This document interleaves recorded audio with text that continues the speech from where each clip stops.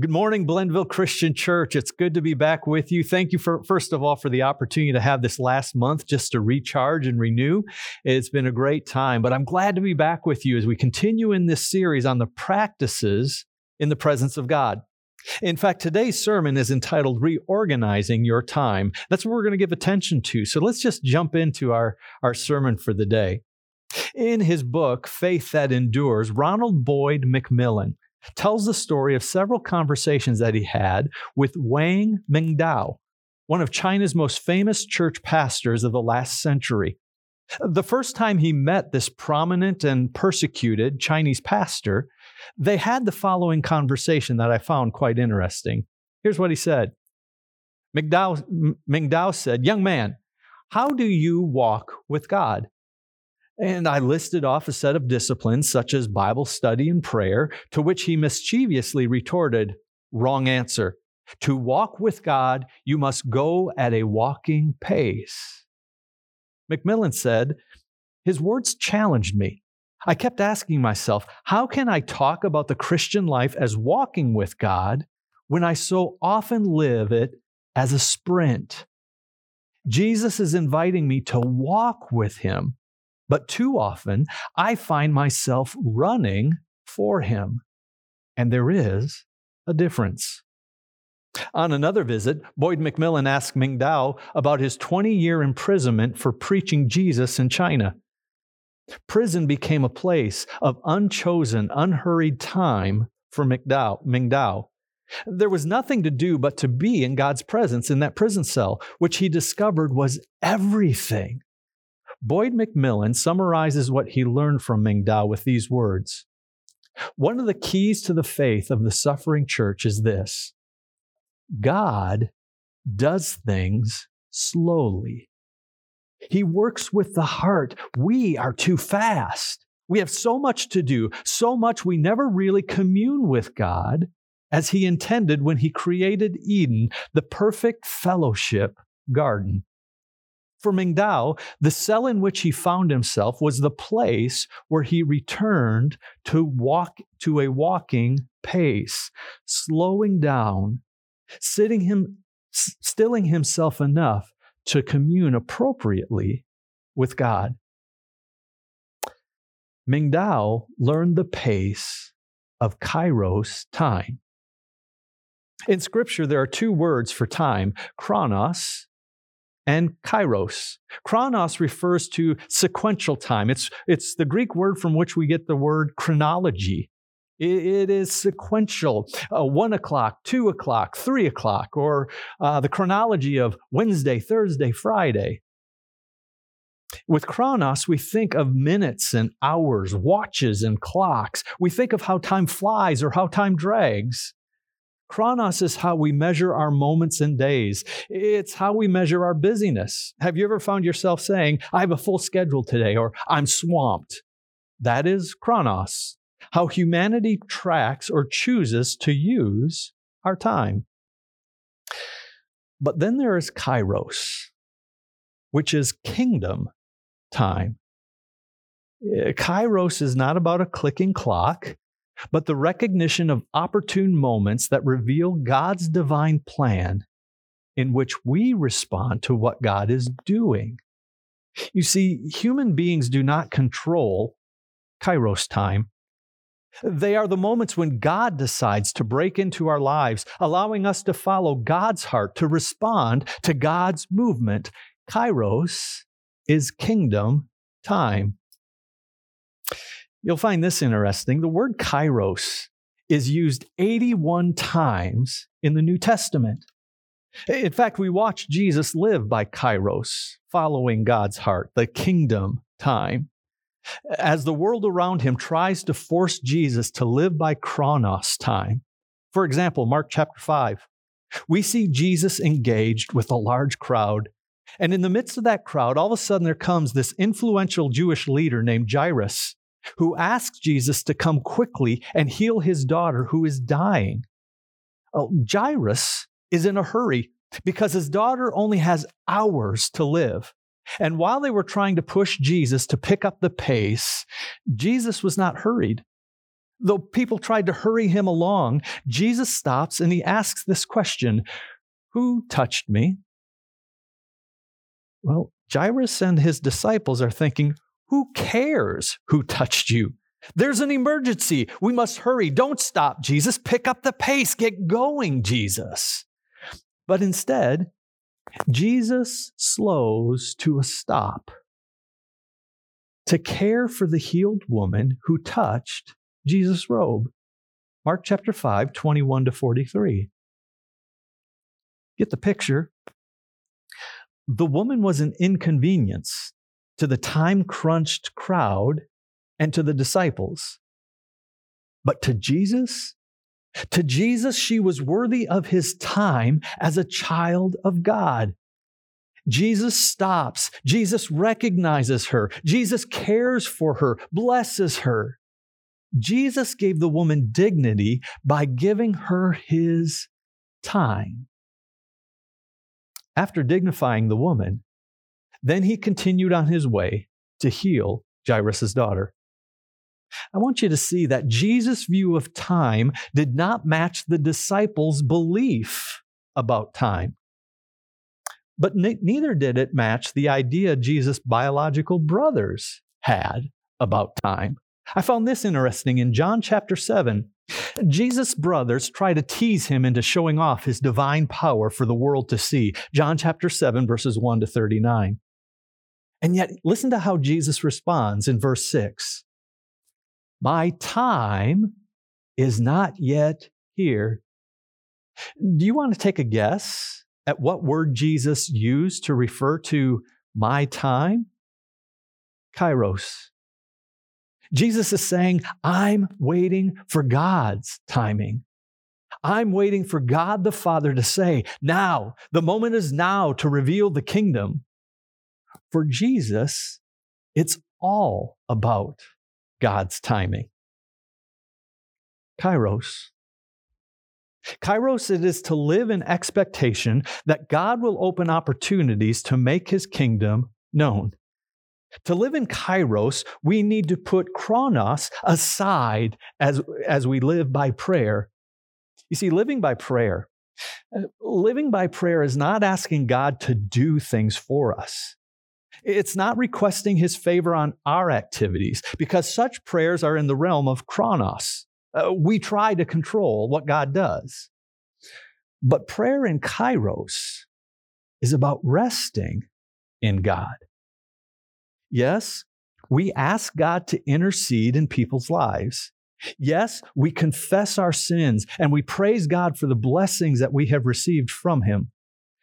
But all of this in prayer, it serves for the purpose of drawing us deeper into God's presence. Christian, do you realize right now that you live in the presence of God? Ephesians chapter 2, verse 6, Paul explains this reality when he writes, God raised us with Christ and sealed us with him in the heavenly realms in Christ Jesus.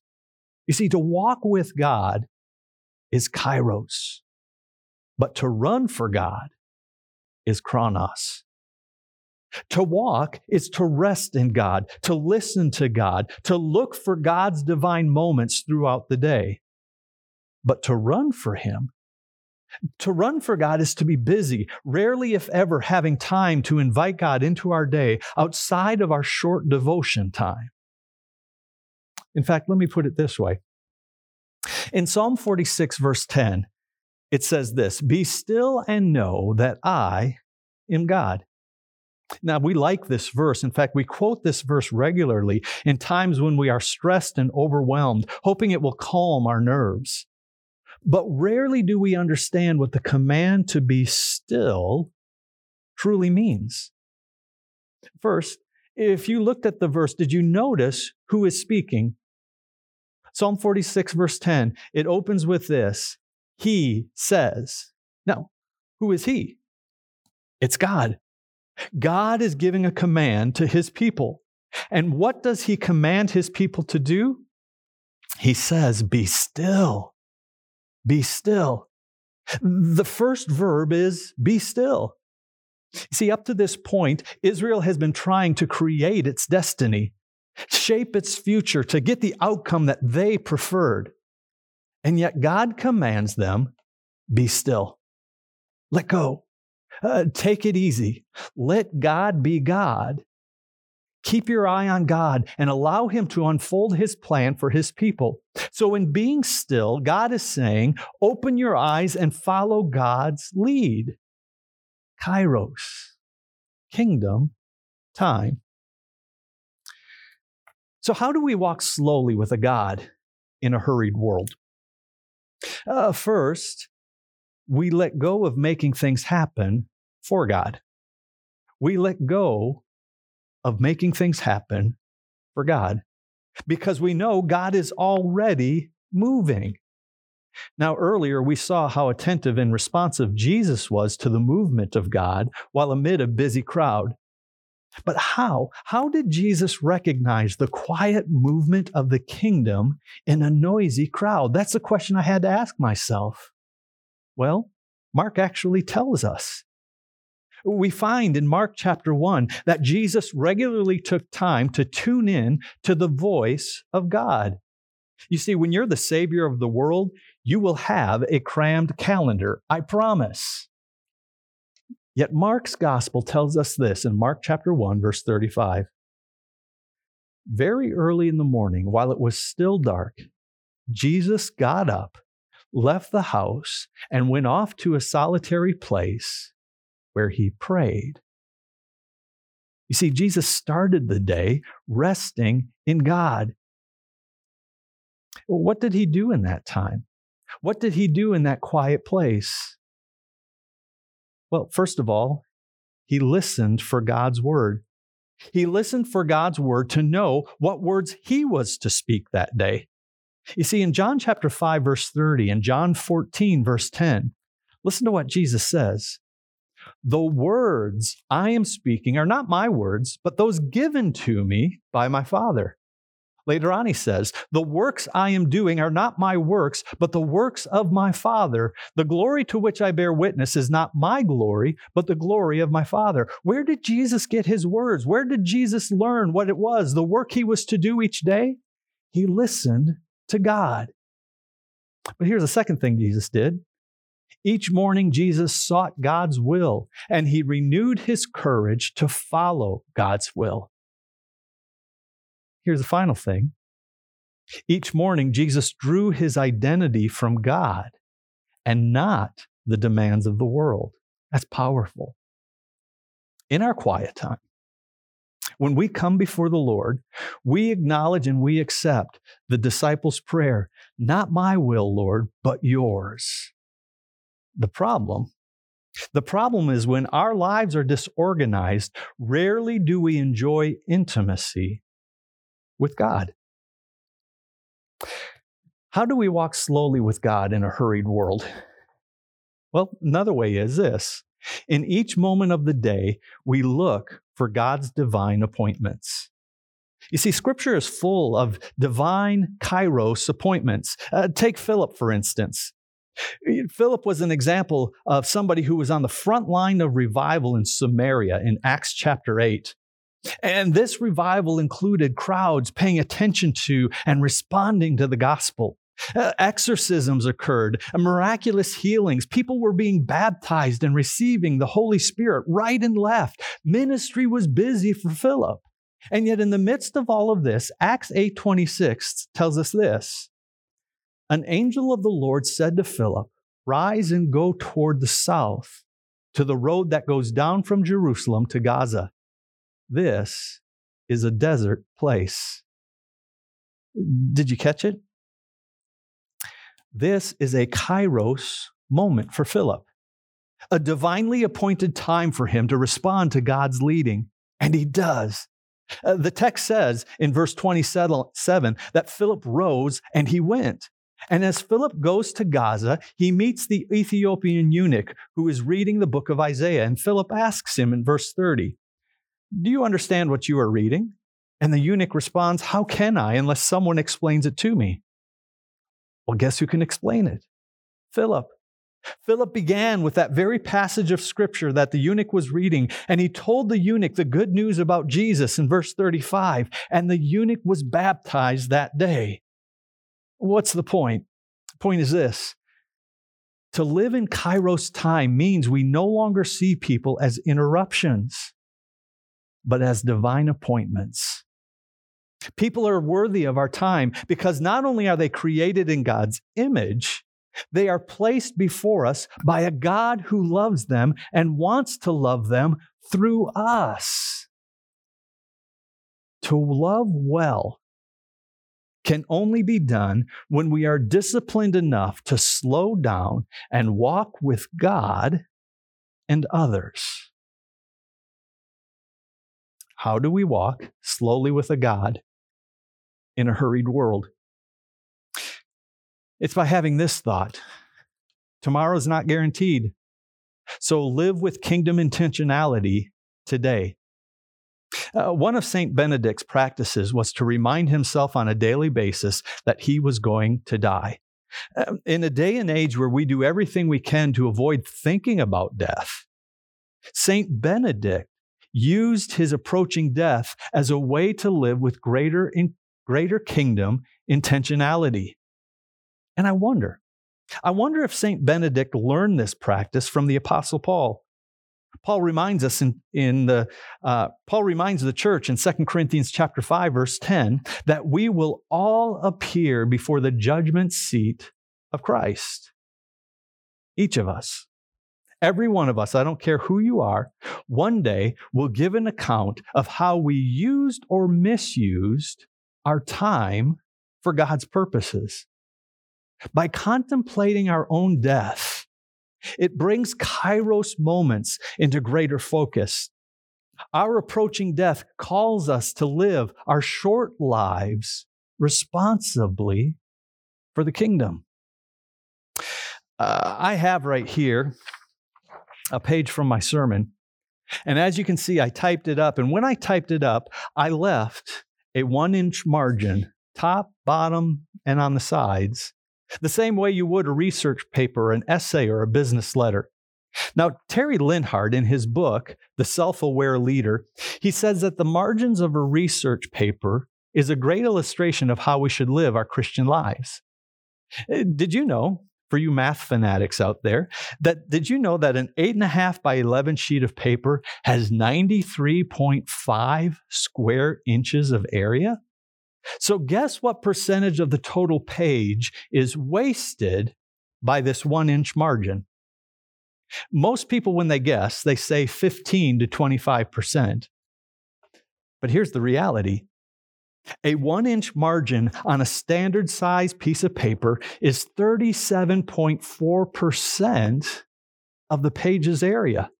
In fact, the one more thing that students would find interesting, when you take that 1-inch margin and then you double space the text, more than 50% of the page is white space. Here's the thing. People often think that these blank margins, this white space, is wasteful and inefficient. And so they try to pack as much print on a page as possible. But have you ever seen a page that's been packed with text from top to bottom and side to side? If you ever have, you'll notice that before you even read a word, you're exhausted just by the sight of how much is crammed on that page. And reading it becomes labor. Christians, margins in our lives, blank spaces on our calendars, quiet time with God, they provide us with the room we need to deepen our relationship with God and others. You see, margins, white space, has substance. It impacts how we live. Margins impact how we think, impact how we act. As disciples of Jesus, we gain kingdom focus when we slow down and make margins of time for God's Kairos to lead us. So how are you living your Christian life? under your own control, chronos, or under the control of kingdom time, kairos. Let's pray. Heavenly Father, thank you. Thank you for the wonderful way that your truth is unfolded and your word is fulfilled in the Holy Scripture. Thank you for the example that Jesus gave us in his life and ministry when he quietly waited until the appointed time to begin his work. Father, our prayer this morning is this, that you would help us to follow his good example, that we may each be faithful to our calling. And Father, give us the grace to wait for your perfect timing in our lives. This we ask in Jesus' name. Amen.